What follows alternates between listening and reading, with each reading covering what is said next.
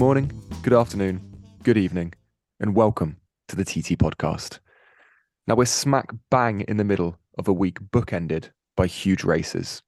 As we shift from the Flemish cobbles to those in northern France, it's time to look back on an eventful Tour of Flanders and forwards to Paris-Roubaix. Joining me to do so, as always, is my co-host Tom. Tom, how are you? Hello, everyone. Yes, I'm good, thank you. It was an excellent couple of races in Flanders, wasn't it? And I have no reason to see why it won't be just as good this Easter weekend in northern France, as you said as well. There you go. Yeah, that's it. That's the episode done. That's the episode. I've just said to you off air, Tom. I've got no real strict schedule in mind for this episode. Where would you like to start? Let's start chronologically. We'll go with Flanders first. We'll recap that and then move on to Roubaix after, shall we? Okay, go on. Flanders, go, recap. It is my job, isn't it? Because I know where you were on Sunday afternoon, and I'm sure you don't want to tell the listening public about that at all. Just a quick one. I was at the Olympic, what's it called? The Olympic Stadium, the Olympic Park? The London Stadium. The Yeah. London Stadium, watching Southampton have yet another nail put in their coffin for relegation. Oh, it's lovely. Well, I watched all of Flanders and then saw Newcastle beat Man United 2-0, so it was a fantastic day for me. Right, football chat over. Yeah. Flanders. Do you want to start with Tadej Pogacar? You know what? We said it. No, we didn't, because we didn't do a preview, but off air we've said it. Everyone else said it in their previews. There was only one way Tadej Pogacar was going to be able to win that race, and that's what he did. And it seems that when he's on a day, even when it's completely telegraphed what he's going to do, you cannot stop him. So I was skeptical about his ability. And it's because a lot of people have been like, oh, Flanders really suits him because he's a climber. And I'm like, Flanders isn't really a climber's race per se, right? No, I mean, you don't see the great climbers of the day other than Tadej Pogacar. You're not seeing Egan Bernal and people win Flanders, are you? Yeah, you're not seeing Nairo Quintana break away on the Eau de Quermont. Yeah, Chris Froome never targeted Flanders. It's it's go absolutely on. Not a climbers race. Yeah, but I was like, I initially didn't think he had much more of an advantage than say Van der Poel or Van Aert on those climbs. Little did I know he was in thunderous form. Yeah, and I think it was evident quite early on. Obviously, he made the decisive move over the Quermont on the final loop, which was the penultimate climb, and then stayed away over the Paterberg. But 20, 30 kilometers earlier, you could see he's just got this way of riding. He sits in the saddle. He looks so calm while everyone else behind him looks like they're working very, very hard. Mathieu van der Poel was the only one who even had a hope of staying with him, because it was clear that I don't think Wout van Aert, maybe he didn't have the legs. You did see him with a massive gash down his left leg as well, which probably hampered him. I don't know when. I mean, there was that huge crash. We can get onto that as well, caused by the Bahrain rider coming across from the ditch. But it just seemed to me that other than Mathieu van der Poel, the speed with which he got across to Mads Pedersen and just went straight past him as well was unbelievable. So I was looking through his Strava times the other day, and it wasn't on that final ascent. The one before, when he went with 55 kilometers to go, he set like four new, well, not new, a couple of them he leveled or equaled people at the top, but like 3 or 4 Strava KOMs on like the approach to the Eau de Quermont going up it. And that was when he bridged across. When he went past Mads Pedersen, imagine being Pedersen there. You think you've broken away. You think you're on for, I say, the biggest victory of your career. He's a world champion, but you're sat there and you're riding your heart out, and Tadej Pogacar comes past you at that speed. Pedersen rode that race perfectly, and there was still nothing he could do when you've got those 3 behind you, and it was those 2 in the end. When they start coming for you and they're having a good day, there's nothing the rest of the riders seem to be able to do. Yeah, look, I don't know if Pedersen rode the perfect race. He went very early, but it was probably the right move for him with the way everyone else was going at the moment. Yeah, and let's not look. He did get third in the end, behind 2 of the greatest riders ever to get on the bike. But you just think, I can't remember. It was a piece I read earlier this week after the race that talked about I think it did talk about Mads Pedersen specifically and said, in any other generation, he could have been one of the greatest riders ever, but he's just, unfortunately for him, and he's still got a very good Palmares, Mads Pedersen, but unfortunately he is stuck competing against Tadej Pogacar, Mathieu van der Poel, Wout van Aert. In these types of races, one of them will always be there, and they're practically unstoppable. You know what? You're right. I'd not even thought about that.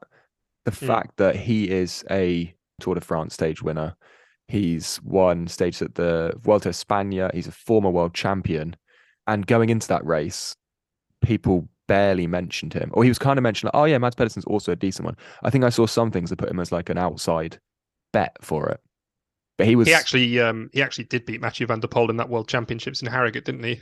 he did, yeah. Van der Yeah, Poel struggled in the in the rain. genuinely horrific conditions. I know you were there.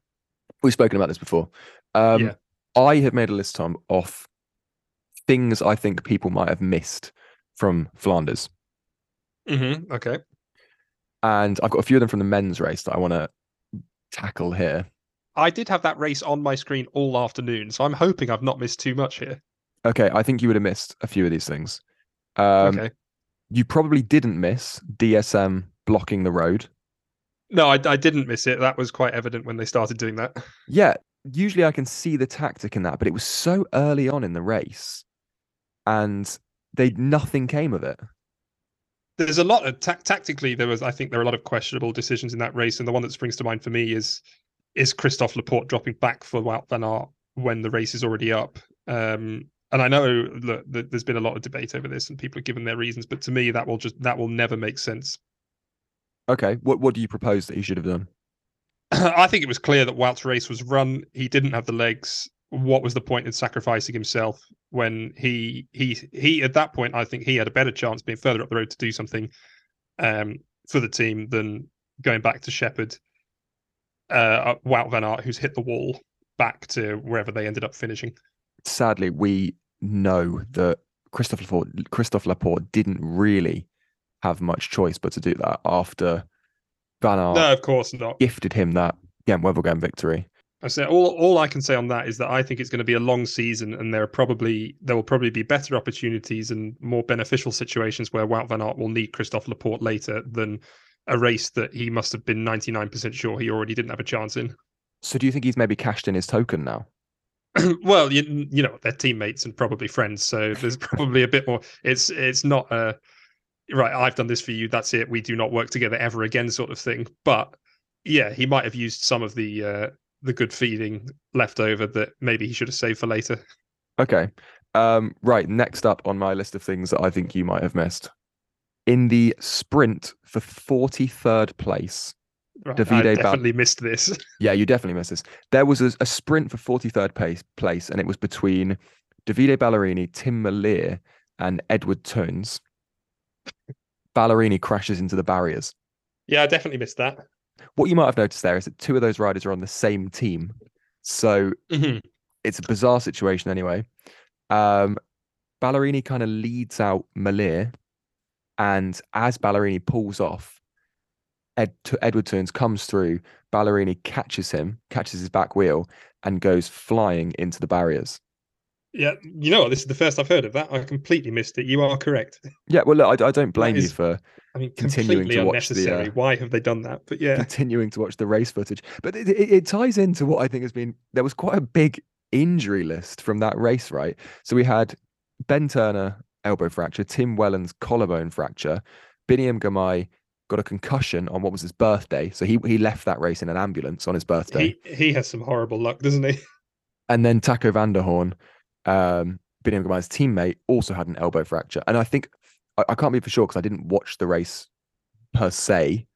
But I think a few of those happened in that big crash that you alluded to earlier.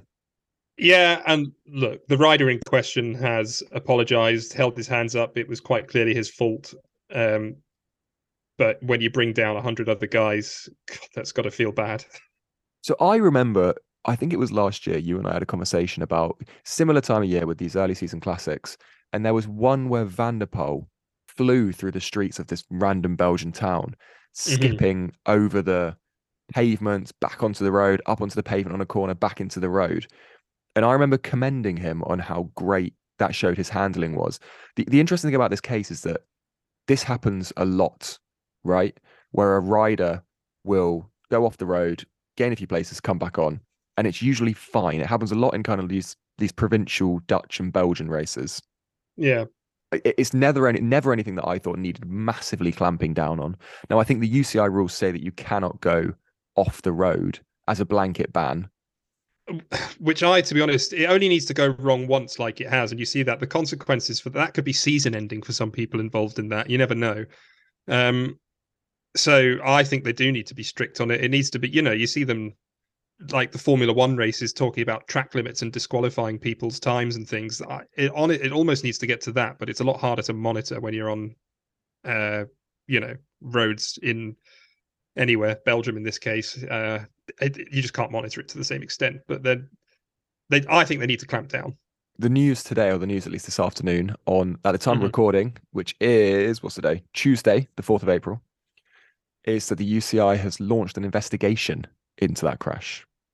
I don't I mean, it's really know. pretty open and shut. I mean, we can all Yeah, see there's what not. happened. It's quite damning footage of what Yeah. happened. So I think it should be a pretty swift investigation. But I do feel bad for the guy. Yeah, look, obviously he didn't intend on bringing down the entire peloton, but that is what he's done. It's also the fact that the He UCI obviously he didn't know that grass verge was actually going to be a bog, but there's that's why you have to be on the road. That's the point. it's also the fact that the UCI pulled him from the race there and then, disqualified him, which I don't think I've seen before for a crash. At least I can't remember seeing before for a crash. Um, I've seen them do it with the puppy paws thing, but I've not seen them do it for a crash. And I was like, God, the poor bloke. Imagine him sat in the car thinking this. I didn't mean to do this clumsily, and he's being pulled and made an example of. But hey, look, I maybe they Yeah, need to, look. Maybe it's better this than somebody die. exactly. There does need to be consequences, right? It's obviously not something he's set out to do and done on purpose, but it is an act of stupidity and it has cost people. So I don't really disagree with punishing him. Okay. The next thing, Tom, on my list of things that you might have missed Let's go. on Instagram, Mathieu van der Poel told Tadej Pogacar to stick to the Grand Tours. No, I didn't see that. It was just a little back and forth. I thought I'd throw that in there. I think it was on Tadej's post. Maybe it was in Van der Poel's post. Tadej commented something, and then Van der Poel came back and said, "Just stick to the Grand Tours." It was probably said in jest, but with also an element of like, but also, if you don't mind, can you just leave us alone for this part of the season? Well, I think Tadej could say the same to Mathieu van der Poel, like stay away from the Grand Tours, because when Van der Poel did turn up to the Tour de France, he raced full gas for 1 week and then left, having ruined the race for everyone else. And the other ones, Tom, I have are from the women's race, which we haven't touched on yet. We haven't, no, but go on. Foregone conclusion. I can't even remember, Tom, who we predicted for that race. I think I got I Lotte did. Kopecky right. I didn't. I didn't have Lotte Kopecky in my top three. Let's go back through our predictions actually and see how they went before we do this, because I can't even remember what we said. We kind of slap dashed them together last minute. I believe I predicted Wout van Aert, Tadej Pogacar, and Mate Mohoric, and I then went for Demi Vollering, Elisa Longo Borghini, and Marlene Russo. Okay, so you got two of the podium in the women's race. Yeah, but not the winner, and not the missing the like odds-on favorite who then went on to win was probably not my most sensible move. No, look, I'm not going to put you down for that, Tom. On this podcast we admire a bold prediction, and I'm going to be going bold for my Roubaix predictions. So I'm not going to throw any shade here. I think you'll find my Roubaix predictions are very similar to my Flanders predictions. Okay. Another thing that I on my list of things that you might have missed is Lotte Kopecky on the podium. Her bottle of champagne had a GoPro attached to it. Oh, why? I don't know. I'm yet to see the footage, so I don't know who's harboring that or when that's going to be rolled out. But I don't think it's going to be a very flattering angle of her chugging some little fizz. But we'll see what comes of that. Anyway, the race was also very good. Kopecky, absolute domination. Yeah, I mean, the winning move, very similar to the men's race, came on the Quaremont, and she stayed away. And yeah, that seems to be the go-to formula now, doesn't it? Yeah, it surprised me because I would have always thought the Paterberg would be a better climb to go on. But maybe what it shows is how stretched out the field is, or at least how stretched out, how distant in ability the top riders are when it comes to this race. Like usually if they're a bit closer, then it sticks together on the Quaremont and then the Paterberg is decisive. But maybe when you've got one rider, like we have in Tadej Pogacar, like we had in Lotte Kopecky, who is genuinely a cut above the rest at the moment, or on that day a cut above the rest, then that's Yeah. when the Quaremont works better as a launch pad. Yeah, certainly for Tadej Pogacar as well. You knew he needed to attack from range. I'm not sure. Well, there are quicker people if it comes to the line in a bunch than Lotte Kopecky, but she probably doesn't rely on sort of that. Pogacar went and just time trialed it, didn't he? Once he got a gap, and one of the things I was actually surprised at was the Mathieu van der Poel maintained the gap to the group behind the same as Tadej Pogacar. So he more or less rode. He was not riding too much slower than Pogacar was, certainly, and he did not allow the other group in front of him to catch him back. Mm. Obviously, his second place was just as comfortable as Pogacar's win was in the end. Yeah, it was a different story in the women's Yeah. race. I mean, Kopecky stretched out that gap big time. I think it's obviously got something to do with the fact that the chasing group had a number of her teammates in it as well. So that Yeah, and chase is going to be interrupted. They're going to be impeding that. But I mean, she rode hell for leather towards the finish. unsurprisingly, SD Works lined up for another 1-2 finish as well. Yeah, look, I mean, there's not really much more we can say about SD Works. And a moment that I wanted to draw attention to was there was a period in the race when SD Works, off the four riders at the front of the group, they made up three of them. So it was Yeah. Kopecky, Reusser, and Lorena Wiebes, and then Sylvia Persico of UAE Team ADQ. I mean, it is just such a strong team. Yeah, and when I saw that, I was like, how is this the leading? In any other race, you just couldn't have three riders of one team and then another one at the end of the race. I mean, it's kind of like when Ian Stannard beat the Quick Step guys, when there was like three Quick Step guys and one Ian Stannard. You just don't see it very much, apart from when you have a team that's completely dominating. And sadly for Sylvia Persico, it didn't work out for her. But she put in a great fight to stay on until the Eau de Quaremont, and then got, royally shook off by Kopecky. But I feel like she kind of deserved more. I don't know where she came in the end. No, I'll be honest. I've only got the top three in front of me. We've discussed this before, but no, if you're not no one remembers any fourth place. Well, you'll never guess where Sylvia Persico came then, Tom. She could have been fourth. She could have been last. I've got no idea. I've only got the top three in front of me. She came fourth, and I think it's good Yeah. that we're going to pay homage to her here for her valiant ride at Flanders. Okay, that's the homage over. Absolutely. One last thing I'd like to say about Flanders, and this comes around every year, but I was especially impressed this year. The crowds are just incredible. The Belgians love their cycling, and I love watching it every year, especially in Flanders. It's just great, and it adds to the race so much. Yeah, it's interesting you should say that. One of my friends was at the race, and he said that there was a big exodus. So after the men's race, the women's race came through about half an hour, 40 minutes later. And as he was on the Quaremont, and he said after the riders came through, everyone went to watch it on the big screen to watch the finish, and then they just left and went back into Oudenaarde for a drink or some dinner or something. But I mean, at this time it's 4:30 in the afternoon. I mean, that's a sad reflection on society, I would say. And this is why I'm a big fan of the ways, for example, that Roubaix do it moving forward. Put the women's race on the Saturday, put the men's race on the Sunday. I would always have the women's race first. For reasons like this. If you can't do it on the same day, then on the day before. I mean, this is the thing. I would have said that, but if you said to me before, we'll do the men's race, the women's race will come through less than an hour later, I would say that's absolutely fine. Why wouldn't people hang around and watch this and watch them coming through? But apparently, I mean, maybe I can give them the benefit of the doubt and say that 90% of the crowds there didn't know that there was a women's race coming through, but I struggle to believe that is the case.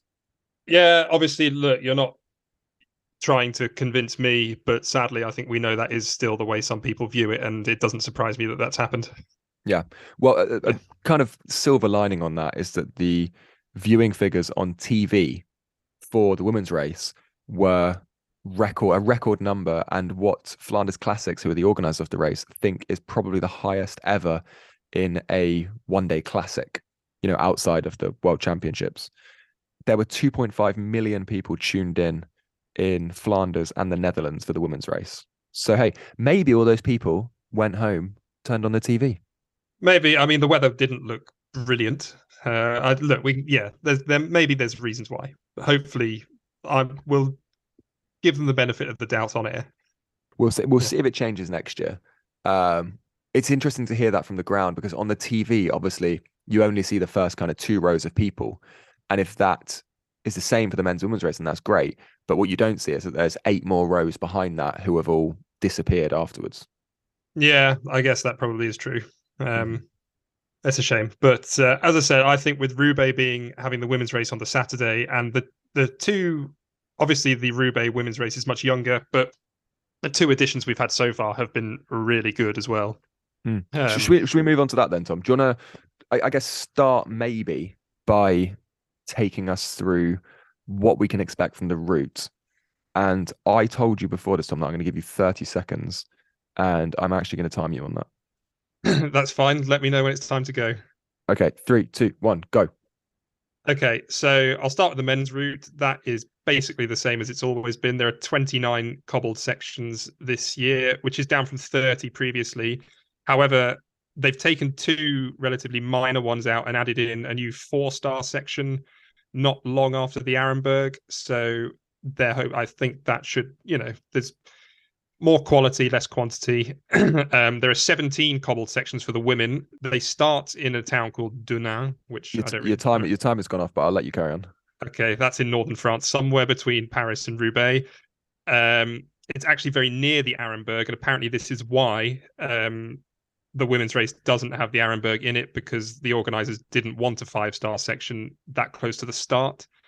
Other than that, the women's race is about 20k longer. They've just added a loop of some road racing in to see if they can get some moves going a bit earlier before they get onto the pavé. Interesting. Have you seen the stories about the goats on the Arenberg, Tom? I have. They eat the grass or something and keep it trimmed. Is that the one you're talking? Yeah, that's basically the whole story. They brought in some goats to trim back the grass on the Arenberg. I mean, it makes sense, because I was thinking, how would you upkeep the grass on the Arenberg? You can't bring in like a lawnmower and just trundle it over the cobbles. The other options they tried were thermic something, where basically you just like a blowtorch, which to me doesn't seem the most environmentally conscious I of think ASO. goats are probably a more sustainable solution. Yeah, and they've got some great PR on it. People are loving it on Twitter, so it's worked wonders for them. I didn't realize that was a thing this year, because I was reading about that today and just thought that was something they've done for the first race was in 1896. I think I've spent the whole afternoon reading up on the history of the race, and I just thought they always had goats existed in 1896. So I was like, why haven't you always had them? Well, no, this is the first time that they've consciously brought in grazing herbivores to clean the cobbled sectors. And it's only the Arenberg, because that is the one that gets the most overgrown because of the forest and where it is. Those grassy verges on the... Yeah, that makes sense. Tom, what are you expecting from the race? I've checked the weather forecast. There's not really any rain due between now and the weekend, which is sad. A few showers on Thursday. So unfortunately, I think it's probably going to be a clean... I say unfortunately for us. I mean, I think it's probably going to be a cleaner edition than it has been. We've had some really good ones recently, but that does rely on it being an absolute dog fest for the riders. I'm sure the riders will not be as disappointed as you are. If you want my prediction, it is very similar to last week. I do think Wout van Aert's going to win again. Okay, keep backing him. Yeah, look, I will. I've switched sides. I've not got Mathieu van der Poel in here again, to be fair. I've gone a bit more rogue with this one. I do like Mohoric on the cobbles, so I've got him second. And I've stuck Fred Wright in first, because we know we love Fred, and he's had some great rides. He looked really good getting in that break in Flanders last weekend, and he might sneak a podium. Why not throw him in there? Yeah, look, I mean, Fred could hopefully he would have learned from Flanders. He's I've said this before, but he's got a real knack for just reading races. He knows which move to be in. What his issue is, and I have absolutely no place to make this claim, is that he seems to be doing too much work when he gets into the breakaway. But I guess if he can get into Roubaix, keep himself protected, then maybe Tom, you could be right. Yeah, that's just racecraft, isn't it? And that is something he'll learn as he gets further into his career, as we know. That I think that's something we've said about him before. But you know what? These predictions, they never come true, do they? So we like Fred. I've put Fred in there. Fred, if you're listening, go for it. Okay, so I'm going. I'll go up from number three. So Yep. three. I'll be honest, Tom, I've only come prepared with my first place, so it's throwing me that we're now doing three. In third place, I am going to say Tadej Pogacar, not Tadej Pogacar, Mathieu van der Poel. Matthew Van der Poel third. Okay. Number two, I am going to say. See, I think we'll have somebody random in number two, right? This is the problem with Roubaix. It always throws up randomers. I think we could have a Jasper Stuyven in number two. Yeah, he went down in that crash actually at the weekend, so I hope he's recovered from that. But yeah, I can see someone like Stuyven. Yep. Let me just check his riding, otherwise I could look a bit. He is riding, right? Jasper Stuyven, number Yep. two. Um, And number your winner one, then? Filippo Ganna. Yeah, that's an excellent shout. Yeah. If things go right on the day and he doesn't get impeded by bad luck, then he has to be the favourite to win. Yeah, completely. I think we talked about Filippo Ganna when we talked about his performance at San Remo and said he looks in great form for Roubaix as well. So that is something that we've earmarked a few weeks back now. And look, I've not gone for him, but I can absolutely see it happening. Yeah. Mm-hmm. Okay, cool. Women's race. Tom, who's your 3-2-1? 3-2-1, very similar to last week, except I have got Lotte Kopecky in there. Now, she's going to win. Longo Borghini, last year's winner, second. And it's pick your SD Works rider. I like Demi Vollering. I've put her in third. Okay. I am going to go for a non-SD Works win at Yeah. Paris-Roubaix. So at number three, I'm going with Elisa Longo Borghini. She's still recovering from COVID. She had COVID after the UAE tour, I think it was, or after a race. Anyway, she was off for a few weeks with COVID, came back to Flanders, was really, really pleased with getting fourth at Flanders. Looks like she's riding into some form. Yeah. Definitely riding into some form. Number two, I'm going Lotte Kopecky. Mm-hmm. Okay, so that's interesting. Who's going to win then? Number one, Tom, I am forecasting a breakthrough win. I think I know where this is going. I don't think you do. For FDJ Suez's Italian Vittoria Guazzini. Okay, that's not where I thought you were going. I thought you were going to say Five for Georgie there. Not it could be five for George, you know. Yeah. I think five is in for a top 10, certainly. Absolutely, yeah.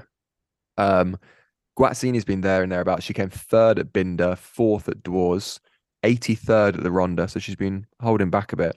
But this is very much a race that suits her. She comes through... Look, that's a rogue shout. You've come from left field there, but like your Filippo Ganna, well, Filippo Ganna's not so rogue, but I wasn't expecting it. Don't know why. That's probably on me. Yeah, you've surprised me with that one. If listeners are listening to this and they don't know much about Vittoria Guazzini, she comes from the same Italian track ilk as Filippo Ganna. She is a formidable time trialist. I think she's the under 23 world champion time trialist. Maybe. Yeah, she is. She came fourth in the individual time trial, which gave her the under 23 championship. Yeah. And is a world champion on the track in the team pursuit, much like, is Filippo Ganna a world champion? No, he's not anymore. The Brits are the world champions. He's an Olympic champion still, isn't he? So he's an Olympic champion. Yeah. And Guazzini's a world champion. So they're very similar. I'm basically forecasting two very similar riders to do very similar things, like we saw at Flanders in a way. You recently told me you've started picking up Italian on Duolingo as well. So I think this is a conversion that's long overdue. This is it. Look, I'm forecasting a bit of an Italian renaissance in cycling, and I want to be there, able to interpret it when it happens. Perfect. Tom, before we wrap up, I have it on good knowledge that you've got a short quiz for me. I do. You know what? I've got three questions here for you that we'll rattle through very quickly because we are pressed for time. So they're not really multiple choice either. So really going to have to guess here. Number one, I want to know what the nationality of the first ever winner of Paris-Roubaix was. Italian. Incorrect. And as a clue, I can tell you that there was not another winner from this country until 2015. Who won in 2015? Well, yeah, Greg that Van would solve Avermaet, this for me. Belgium? No, not Belgium. No, there have been hundreds of Belgian There's winners. been hundreds of Belgium. Who won in 2015? Was it Matt Hayman? It wasn't, because Stewie O'Grady won in 2007 because they are the only two non-European winners as well. I have gone through the history of this all today. So the winner his name was Joseph Fischer in 1896, and he is German. And not until John Degenkolb in 2015 was there another German winner. The first ever winner of Paris-Roubaix was German. Yes, correct. Interesting. Okay, go on. Question 2. When was the last time the race actually started in Paris? Absolutely not a clue. I'm going to guess a decade. I've got three choices for you here. All right, go on. 65, 75, 85. 75. 65. 65 was the last time it started in Paris. Well, I think it started in Saint-Denis, which isn't even really Paris. But it's the north of Paris. It's more Paris than Compiègne is now. Yeah, certainly. Okay, wow. So that's getting on for 60 years since the race actually started in Paris. And finally, in 1986, 87, and 88, the race did not finish in the velodrome in Roubaix, but elsewhere in the town, which are the only 3 years that's happened since 1943. And I would like you to tell me why, if you can. Historically, what is it going to? It's not going to be something really boring like the velodrome was going under reservation. No, but it's quite boring, but it's not that. Were there some sort of like national strikes in France or protests? You know, if any country could pull off a 3-year strike, it would be the French. But no, the race was sponsored by La Redoute, well-known French company, and so it instead finished outside their offices, which are located in Roubaix. Oh, that is a narcissistic move, isn't it? For 3 years, they moved it away from the velodrome. The iconic finish outside La Redoute HQ. Yeah. Okay, well, I'm glad that didn't last very long. Tom, I'm heading out this Thursday. You're there. You're going to Roubaix. I forgot to mention that. Yeah, I've completely forgot to mention that. So I'll have some sort of dispatch for you next week, hopefully. Lovely. I'll put that on the socials over the weekend as well. Wonderful. Tom, a pleasure speaking to you. I hope you enjoy the race, as do I hope all of our listeners who have kindly tuned in once again. I hope you enjoy the race. Thank you very much for listening, and take care. Thanks, everyone.